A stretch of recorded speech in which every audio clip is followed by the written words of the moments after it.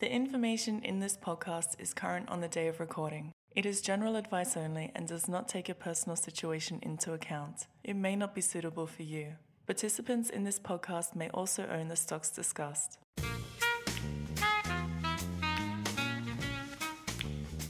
Welcome to Stocktake. My name's Gaurav Sodhi. Joining me today is analyst James Carlisle. Hey, James.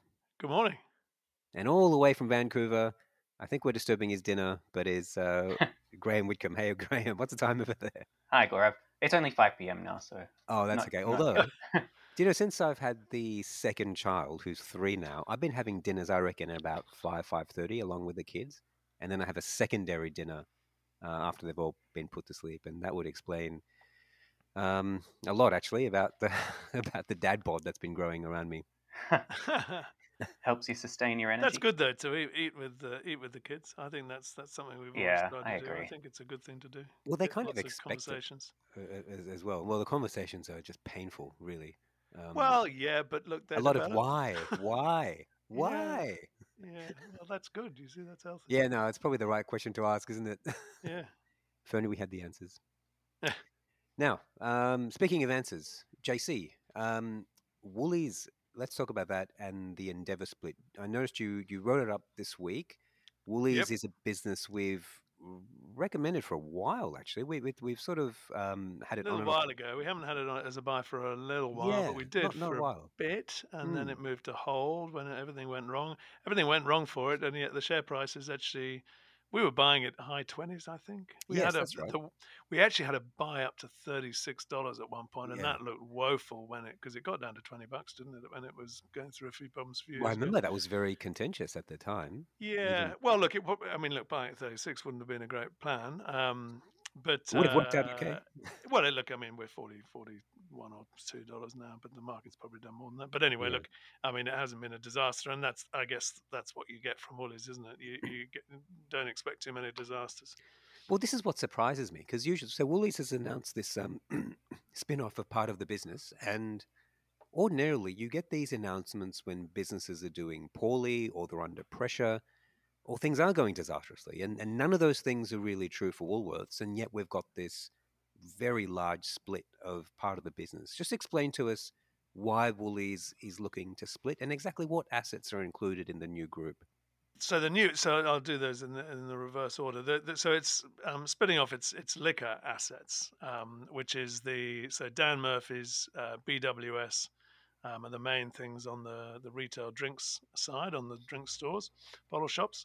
And then there's a bunch of pubs as well, which is ALH Group, which owns lots of mainly pretty good quality pubs around the country. And the reason for splitting it off, well, it goes through a whole bunch of reasons, all the sort of normal things, which is to give it its own sort of strategic focus and its own stronger brand clarity,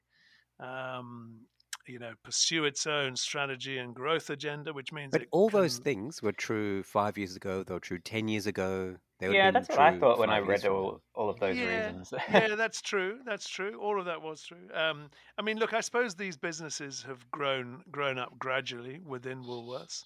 So, there comes a point where they get big enough to say, well, I'm only trying to defend the indefensible, really. But I mean, the main reason I think that they're splitting it off is because shareholders would prefer to be able to invest in it without the ethical issues of liquor and pokies. Yeah, that's remarkable, isn't it? The power of the ethical investor has grown so much that it's forced Woolies to act. I find that pretty incredible. Maybe, but there's no obvious reason, I don't think, why you should. I mean, look, some of these assets are co-located.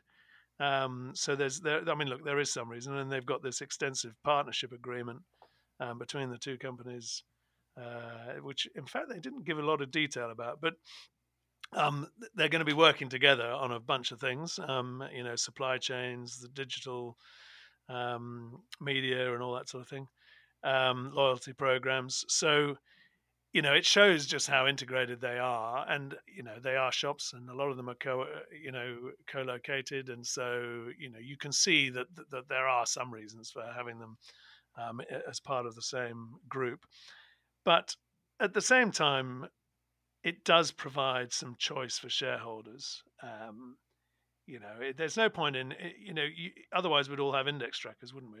If everything was rolled into one giant company, So ultimately, it does make sense to have companies focused on particular areas, and also to give shareholders the opportunity of choosing different stocks with different defensive and return attributes, and also ethical attributes. Yeah. So the idea, presumably, is that by opening up to a wider set of shareholders, anyone who wants to own the liquor can still do so. They can just hold on to the Endeavour shares that they get out of the demerger, and they can buy more if they like. But if people only want to own Woolworths, then that opens the stock up to those investors, and theoretically makes it slightly more attractive to own, and reduces therefore its cost of capital. That's the way they describe it in Graham, do you think I mean, my view is that this is being driven by a stunning increase in the power of ESG funds.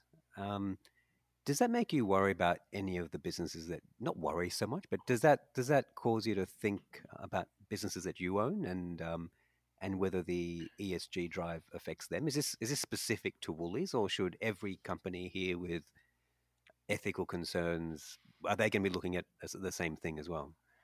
It's funny. I think I have a different take on ethical investments than the majority, which is if they're selling something legal, then I would rather an unethical company be owned by ethical shareholders and ethical managements, and I feel like that's a better way of doing it than leaving it to the unethical people to run and to own and to get rich from. So that's a very good point, because when Woolworths talks about lower cost of capital, although actually I don't think they use those specific words, but that's really the drive of it. That's the sort of financial alchemy here. When they talk about lower cost of capital, what they really mean is lower shareholder returns. People accepting lower returns. Okay, yeah, good point. And a higher cost of capital actually means the stock is priced to give higher returns. So you end up possibly with a situation whereby this has been argued in the past, where the unethical assets actually make more money for people, so the bad guys end up making richer more money, faster. richer faster. That doesn't seem like a great strategy if you're an ethical person. So and I do tend to agree, actually. If you have companies owned by ethical people, well, no, that's not to say that you're not an ethical person if you own gambling stocks. These are all choices, and they're all legal, but you can apply pressure, I suppose, to do it the right way. Whereas I suppose if you separate it off entirely from ethical funds, then there's no sort of pressure to follow. That's the point, is that by refusing to own it, you're just giving up your voice of influencing the board or the direction of the company.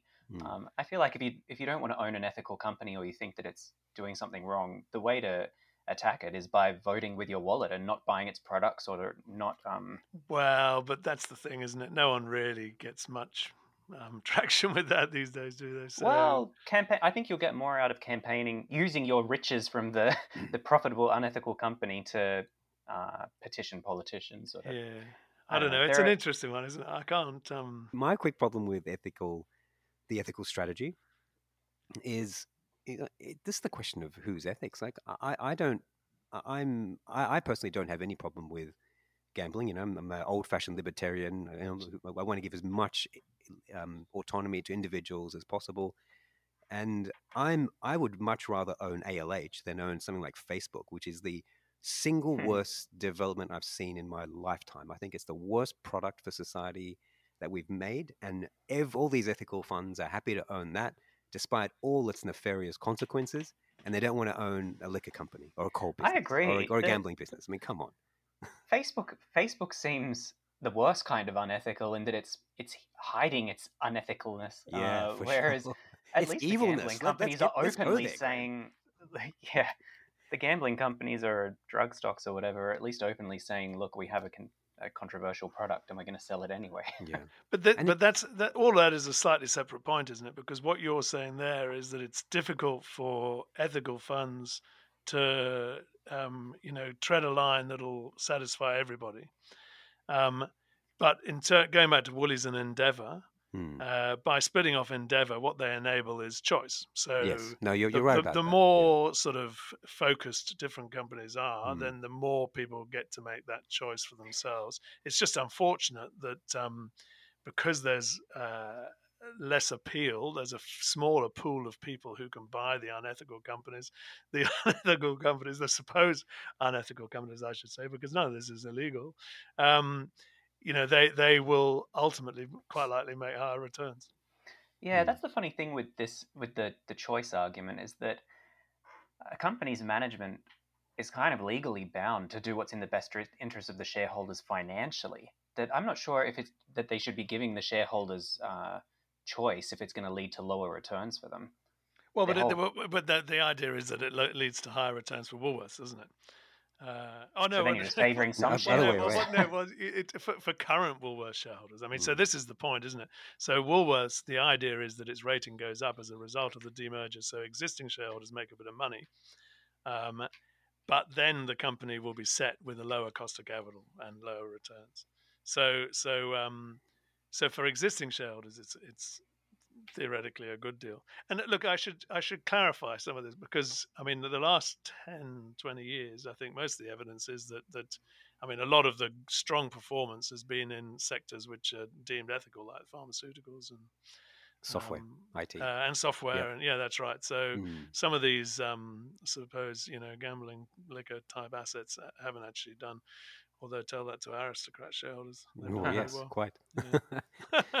Right. Interesting point. But let's go back onto Endeavour, JC. I was quite shocked. We were going through the numbers that you outlined in your review. Oh, So I was not aware of this, but Dan Murphy's has a 40% market share. I think I got not this. Dan Murphy's. That's Oh, sorry, the Woolies Group, right? yeah. Well, Endeavour, I yeah. actually saw a broker note come around today that said it was 48%. They're using Wow, different. So amazing. in the demerger booklet it was 40%, but the Right. thing today I saw 48. So look, it's around there. And the next And closest was a third of the market share. Is that yeah, what Coles, yeah. which in the article. Well, I can't remember what I've said there, but I think there are 14% I've said there, but the research I saw today said they were 18%. So Okay. I actually think that they're just defining the market probably slightly differently. Right, So, right, yeah. within Endeavour, Drinks, Dan Murphy's is about 60%. So Dan Murphy's itself is 30 odd percent of the liquor market. And apparently the difference is not that it has more customers, but that it has a bigger more drunk customers. yeah, well, possibly, but they spend more. So per transaction, they right. spend something like $70, whereas I think typical for the smaller retailers like BWS, Liquorland, and is more like sort of 40 or 50. So that really makes the difference. So look, they're very dominant. They've got very strong branding, and I think they'll be seen as relatively strong assets. Yeah, that was my impression as well. I wasn't actually aware of the numbers, but going through your article, I was quite impressed by the strength of the business and especially that on-premise channel, running liquor through on-premises. I wasn't aware that the margins were so much higher than running liquor through retail stores. Well, they are when we haven't got a pandemic. Yeah, yeah, when the pubs are open. Yeah. Well, that's fair enough, though, isn't it? Yeah, it is Because fair enough. Makes sense you when have you to think about employ it. more capital and all that Yeah, sort of thing. You have to sure. refurbish the pubs in a quite different way. But this strikes me as And quite I guess they get the pokies revenue in that as well. this, the pokies are in the hotels, in fact. no, the hotels. That's right. Yeah, but this strikes me as quite a high quality business, James. Is it possible that the market has mispriced the drinks and alcohol business inside Woolies? Is your view that this could actually generate a lot of value? Oh no, I don't think so. I think that I mean, look, the whole of Woolies is pretty highly priced. Yeah, you're right about that. Actually, So yeah, currently we reckon it's on a multiple of about 26. yeah. Um, What's the yield on Woolies? I think it's being priced on yield more look, than earnings. oh Must yeah, be 2 or look, 3%. I don't know. I Yeah, couldn't tell you actually. Something like that. Yeah. yeah. So I mean, look, it's quite highly priced. The question is whether you think out of that Woolies is going to get a bit of a premium. I would be very surprised if Endeavour was valued more highly than Woolies, given a higher rating than Woolies. I should stress that this is so the numbers are look. When I was doing the numbers for this article, this should be a pretty straightforward, a bit of research to do and an article to write. But I'll tell you what, we've had, because there are pandemic adjustments, of course. Then if you go back to try, so because of the pandemic, you need to go back and look at 2019, because that's where the last year that the thing made sensible earnings. And then you've got AASB 16, which is very significant because they've got a lot of leases, both groups. And then in 2018 and 2019, they have a bunch of 53-week years and 27-week halves. And so cobbling all the numbers together has been an absolute nightmare. And if anyone finds any issues with any of the numbers, please don't raise it, because I absolutely don't have another couple of days. I just don't have the energy to go and look into it all again. But I think I've roughly got it right. But those small adjustments wouldn't change the aggregate too much. They wouldn't. But well, in one of the at one point I realised, because I'd been using two different halves, which turned out to be 27-week halves, I was actually looking at a 54-week year, trying to make a calendar year out of it. You see, and a 54-week calendar year instead of 50, it begins to make a bit of a difference. That's 4%. But anyway, look, you've got to make all those adjustments. So when you're looking at the PE now, you've got to sort of, so I'm trying to normalize everything and exclude COVID. Wouldn't it be great if we could exclude COVID from everything? But yeah, because look, this is, this will wash through in a year or two. And so the last year, so whatever the PE is over last year's earnings or even this year's earnings, because the pubs make higher margins, pubs being closed and people then drinking at home instead.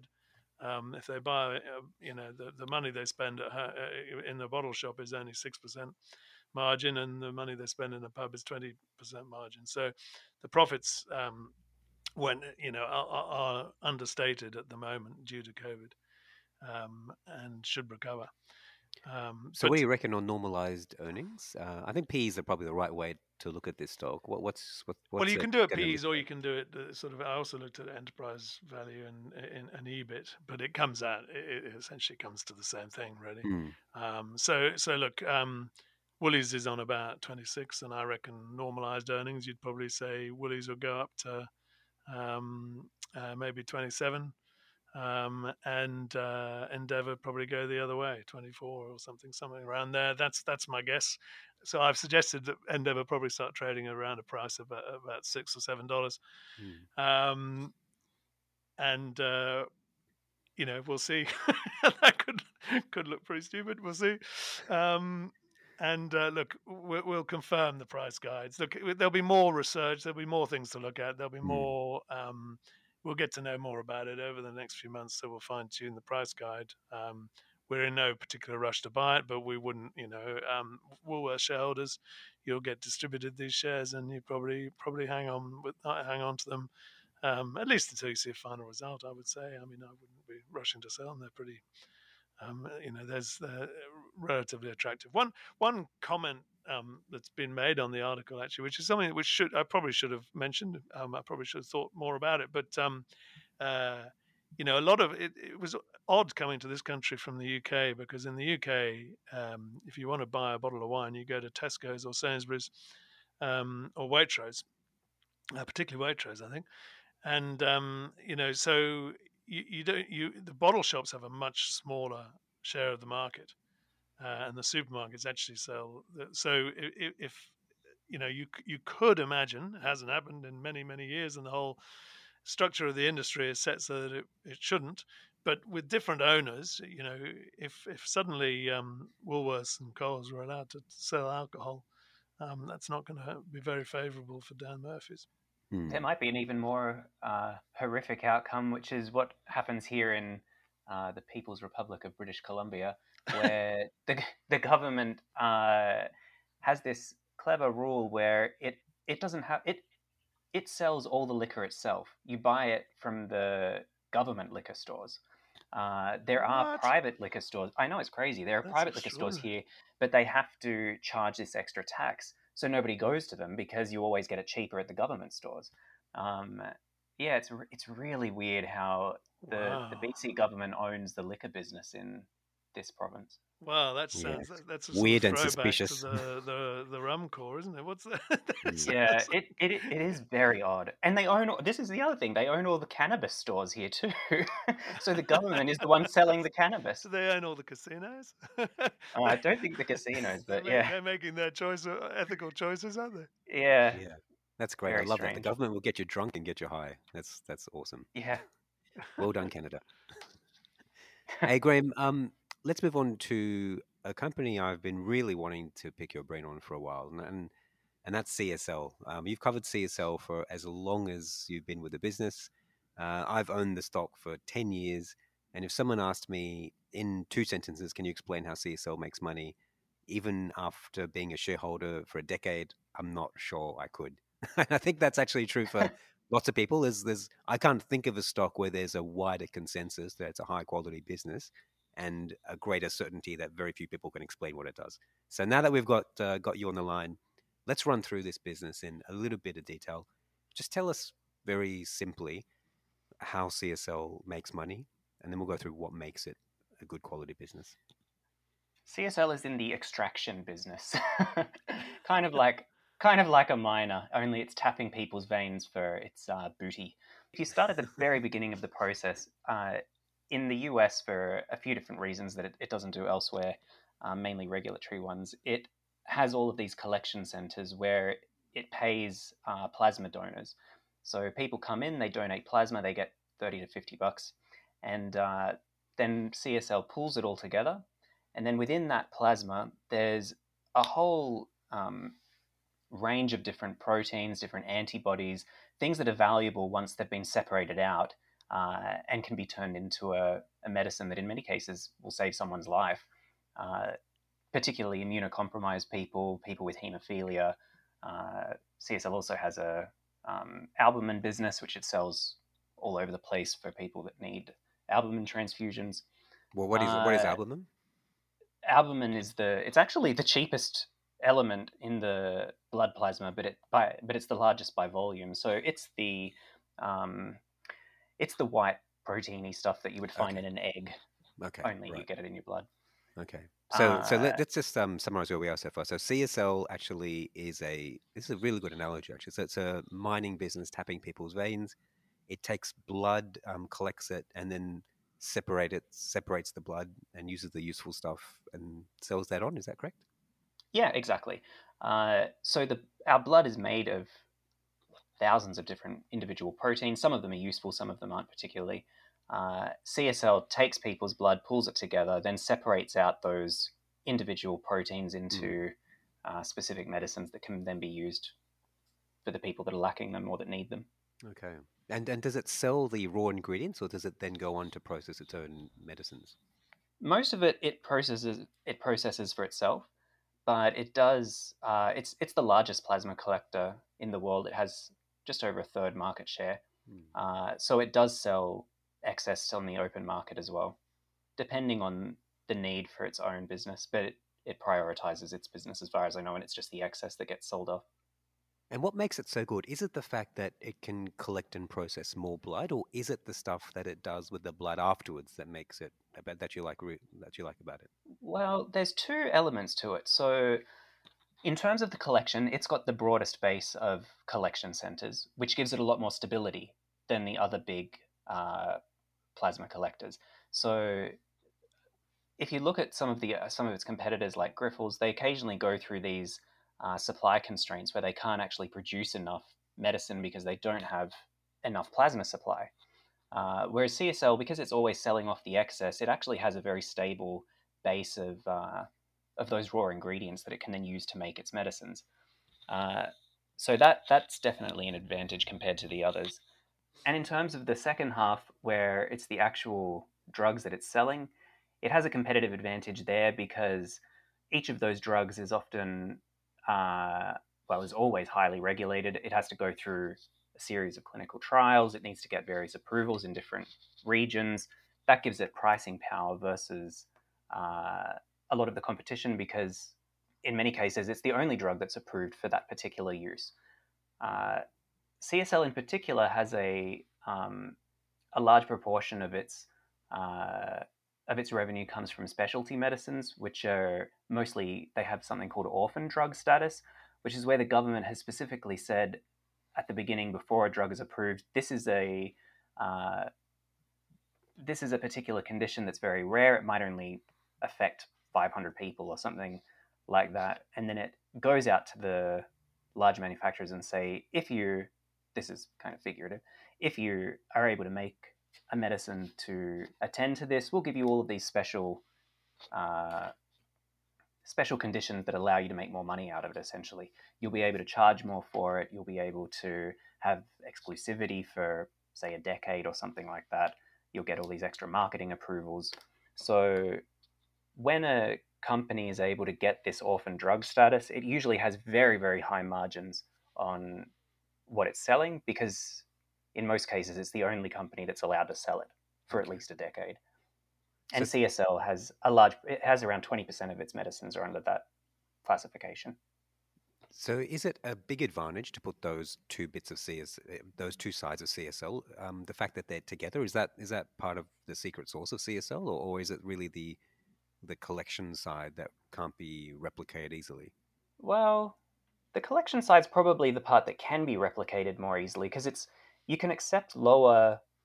a company could accept lower returns by just paying people more to get a larger volume of plasma. So you couldn't collect more from any individual, but you could open more centers, you could incentivize them with a higher payment to try and suck people away from CSL.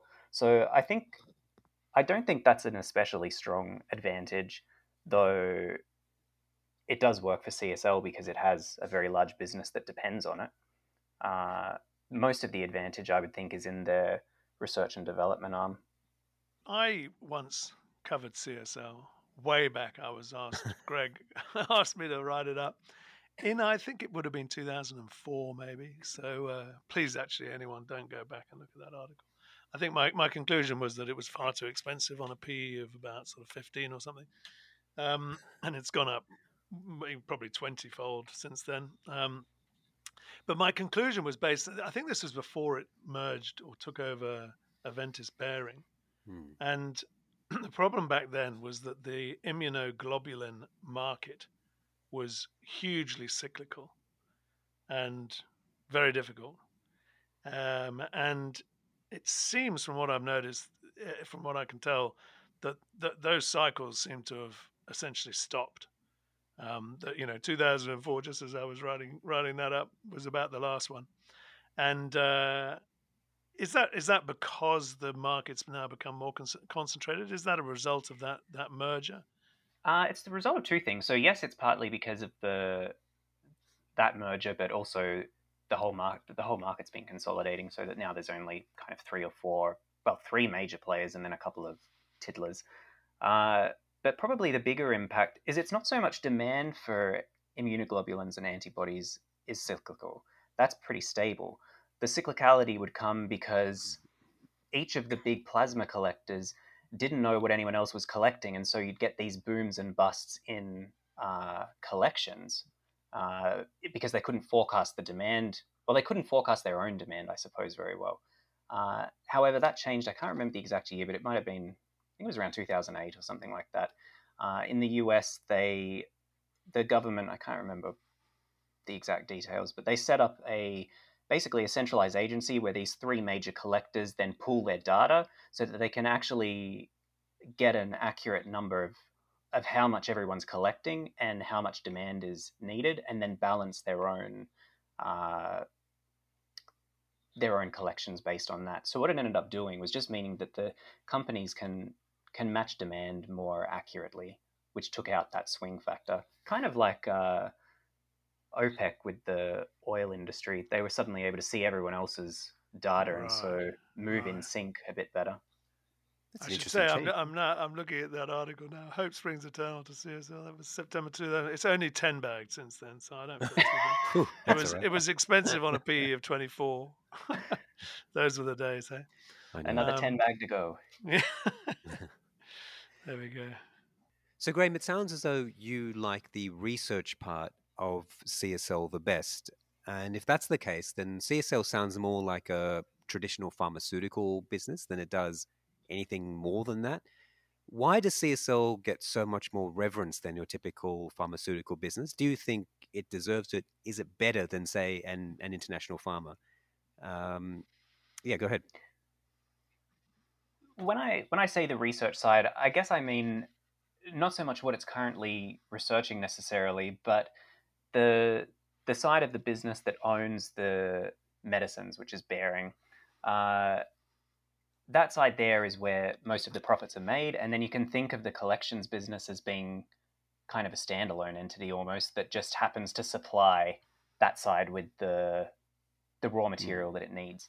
I think having them together definitely makes sense, and that's a big strength compared to some of the other companies that make plasma-derived medicines, but where they have to buy on the open market, because you do get then fluctuating supply, and it means that you're losing a lot of the margin in those times when supply is low to the seller because the price will go up of raw plasma.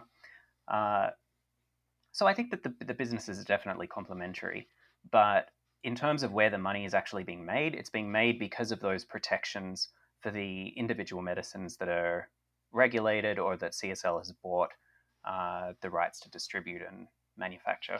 All right. So, Graham, then why, if CSL has been so successful over this time, why haven't other plasma companies attached a pharmaceutical arm or pharmaceutical arms attached plasma collection? Why hasn't this model been replicated, or can it be replicated? Well, they do. The other two major players do have a manufacturing arm and also a collections arm. It's not as good. In terms of why something like Pfizer wouldn't want it, is it in terms of the blood medicines, they are pretty specialist. Taking something out of plasma, refining it, and converting it to a usable product, going through all of the regulatory processes attached with that, is kind of different to manufacturing a drug where you're often using a man-made molecule and then manufacturing that and then selling it. So they are pretty different businesses, even though the end result is healthier patients. So yeah, I can see why they wouldn't overlap necessarily. And these days it would be hard for them to combine anyway, because they're all, the three major plasma companies are all huge. They'd be hard to purchase. Now, CSL has the largest R&D budget in Australia of any Australian corporate. And over the last 10 years, really, they've been able to utilize that to come up with a whole suite of new drugs from the plasma. Is there a limit to how much stuff we can use from plasma, or do you think if CSL spends more money, they can actually get more medicines from the raw material? There might be a limit to the number of specific proteins and molecules that they can get out of plasma, because that's going to have a cap on whatever happens to be in it. But a lot of their research budget isn't actually just discovering new chemicals or new or taking something new out of the plasma. It's finding new uses for the existing ones. So they're often expansionary clinical trials, which are taking, say, a protein that already has found a use, and then they're looking at what other diseases it's able to treat, often very close and adjacent ones, and then going through a set of trials to prove that use for it. It's not just like each chemical has a single thing it can do. It's a lot of the research is going to use the same chemicals in different settings. My guess is we've barely scratched the surface. Am I right in saying, Graham, 20 or 30 years ago, the only thing you did with blood was transfuse it? Just use the raw material.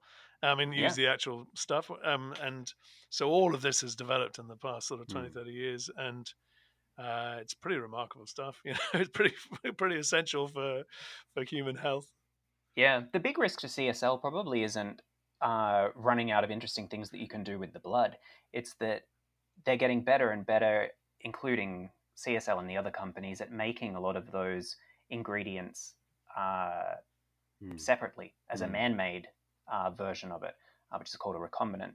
But that could mean that their collection centers, which have been a big competitive advantage until now, kind of lose a bit of their a bit of their edge, because other companies like a Pfizer or something like that can come in, and it'll be a more similar process, them being able to scale up a kind of man-made manufacturing facility than to go and set up 1,000 collection centers. So you can synthesize some of these bud proteins in the lab, is what you're saying. I mean, some of them Some you don't need your collections. Yeah.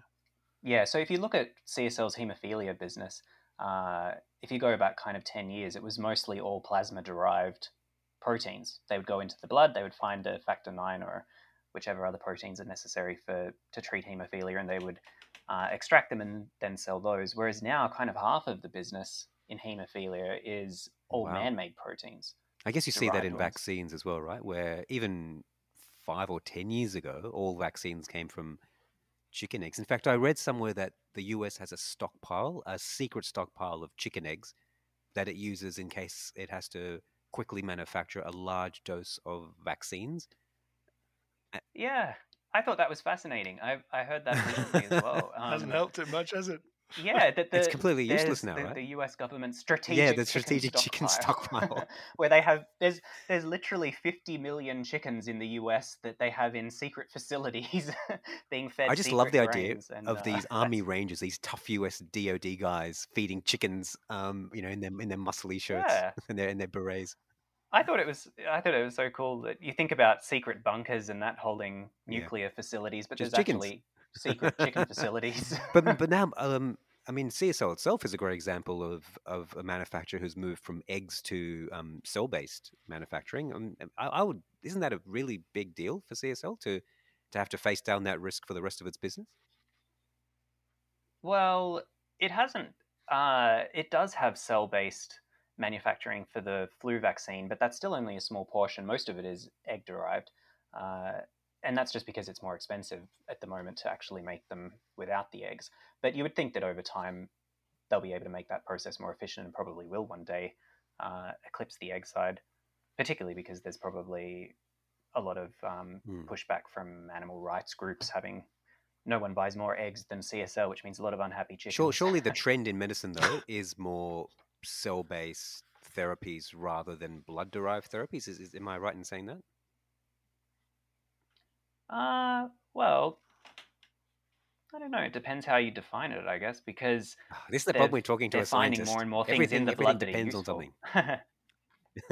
That's the real world. I think that, I don't know. I'm not sure that would be true, but you would have to think that there's an unlimited amount of human creativity, whereas there's only a limited amount of things that you'll find in the blood.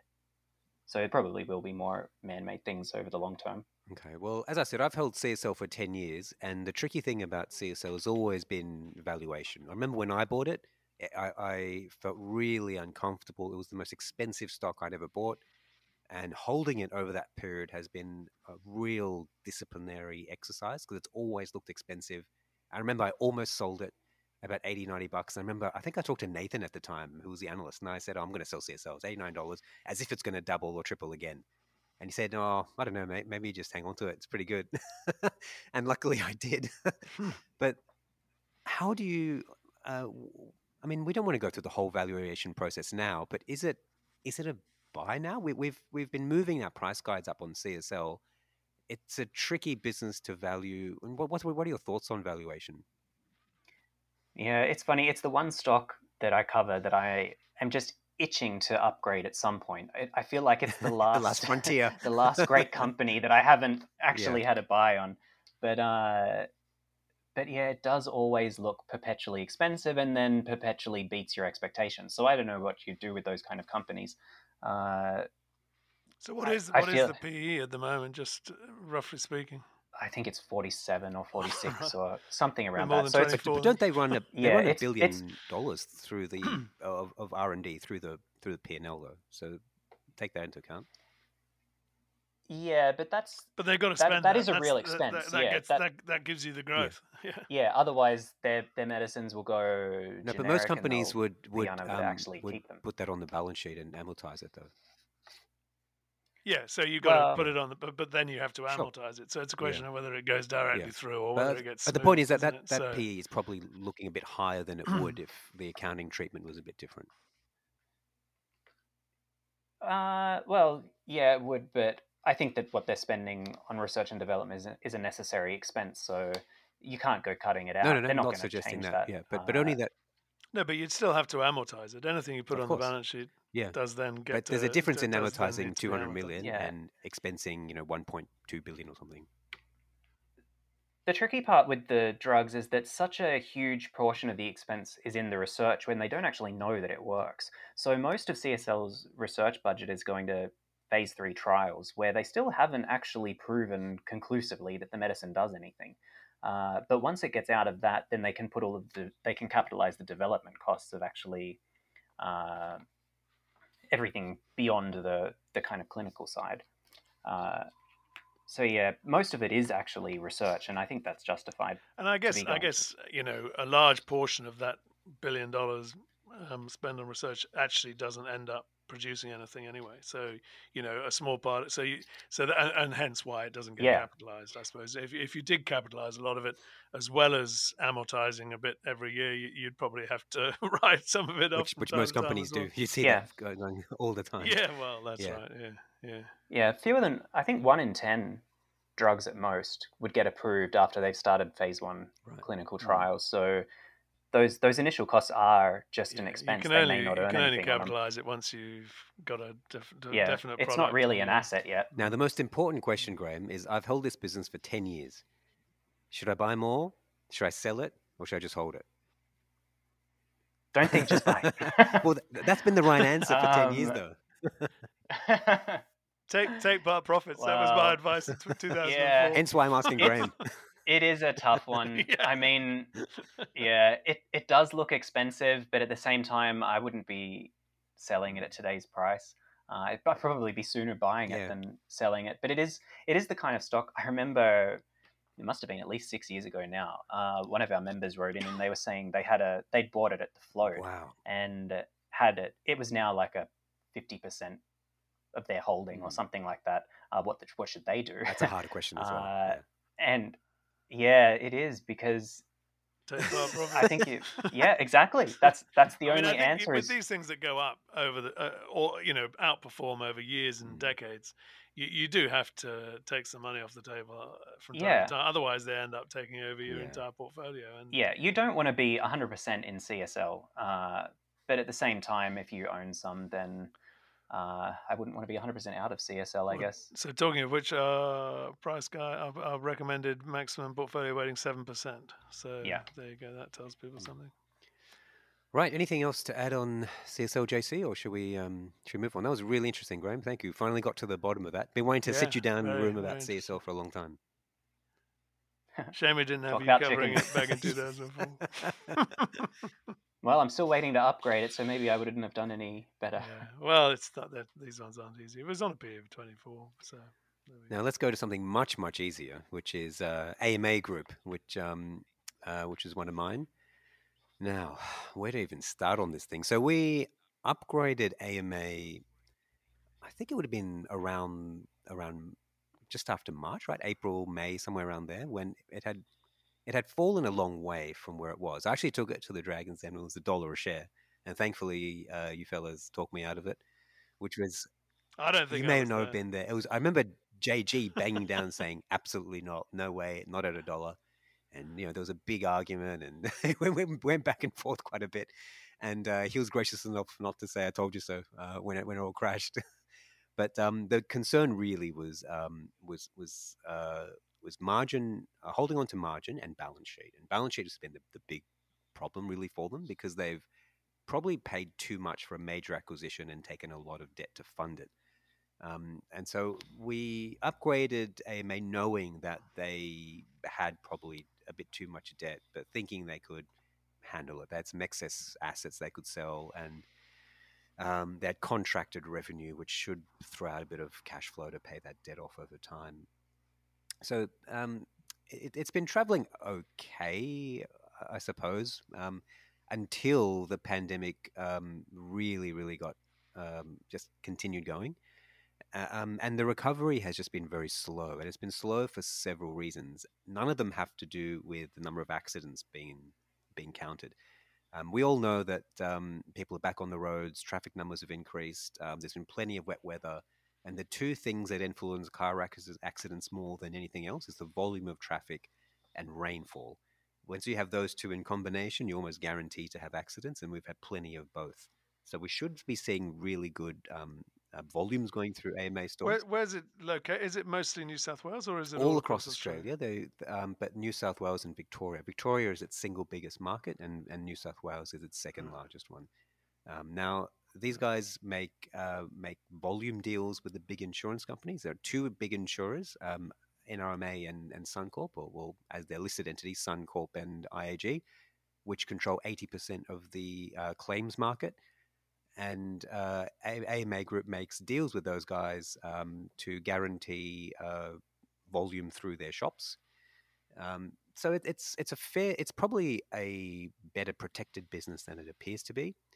But we were just getting a few red flags just popping up here and then. The first red flag was when I woke up one morning and found out that the CEO had been sacked for misconduct, and whenever that happens, what was the misconduct? Well, it's gone back and forth. So apparently, overpaid bonuses, unfounded expenses, taking money from the company, all these things. But then he countersued the company and said that some of the directors were actually doing exactly the same things. And then a whole bunch of other allegations came out about lots of line managers and senior executives doing exactly the same thing. And his following, which I remember we had the big discussion about this internally and wrote an article about it. When he left, we thought, look, it's one person leaving. These are pretty small sums of money in the scheme of things. We've got a safe pair of hands taking the new CEO role.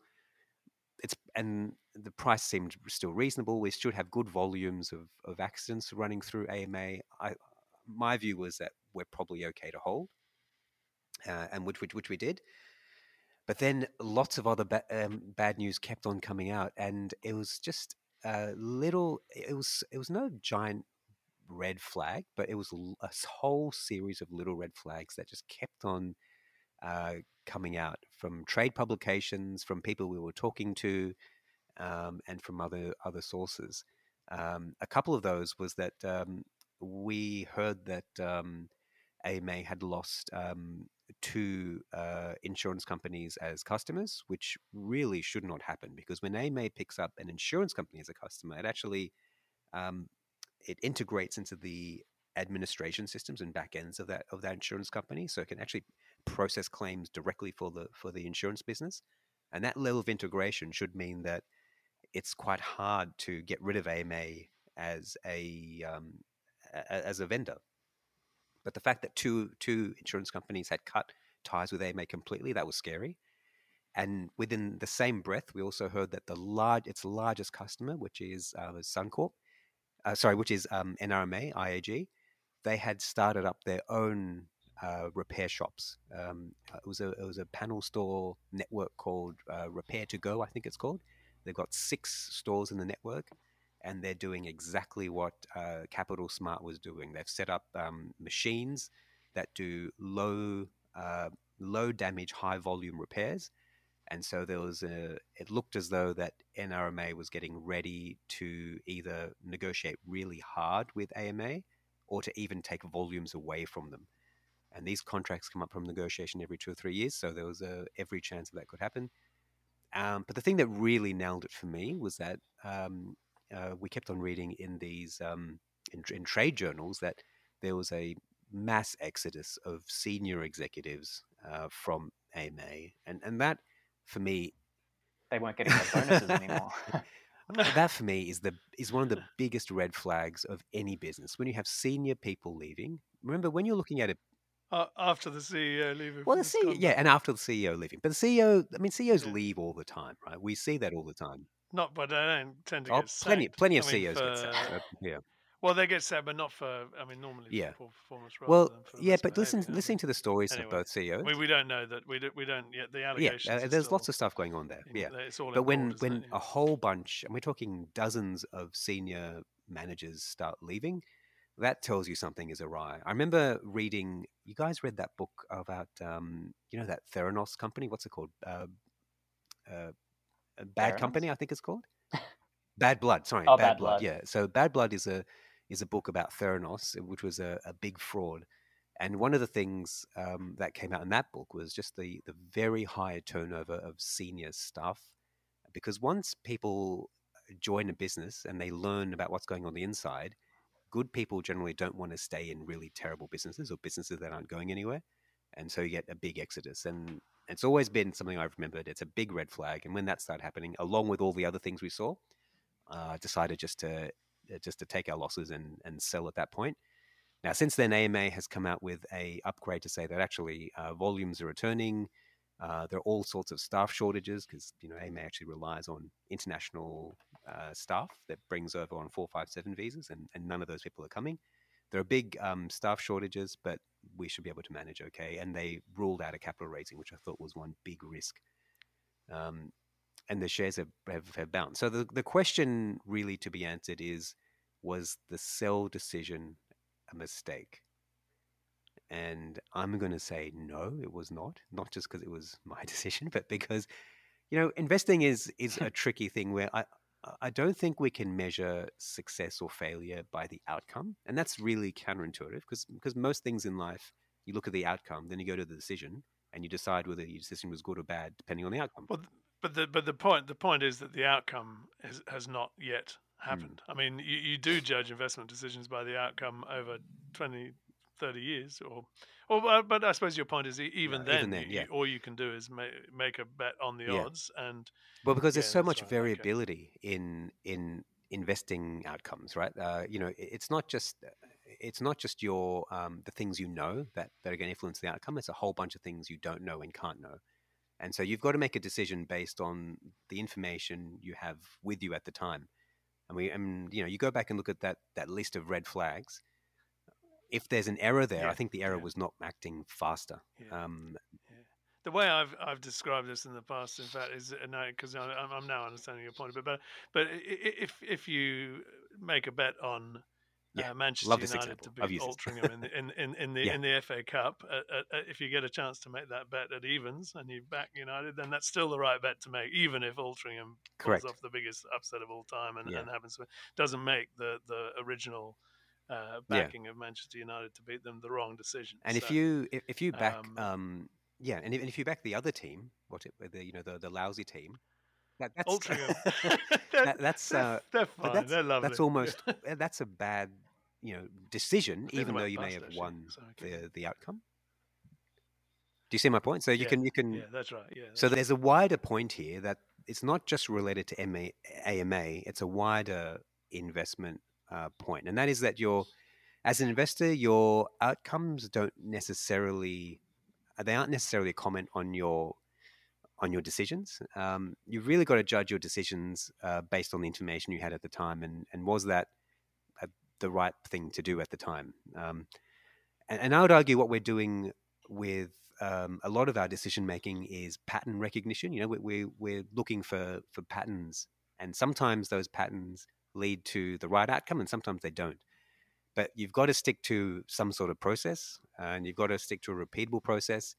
And I think when we look through to what we were seeing with AMA, we probably should have acted earlier, if anything, and probably should have acted earlier rather than be more patient with the business. Probably should have been less.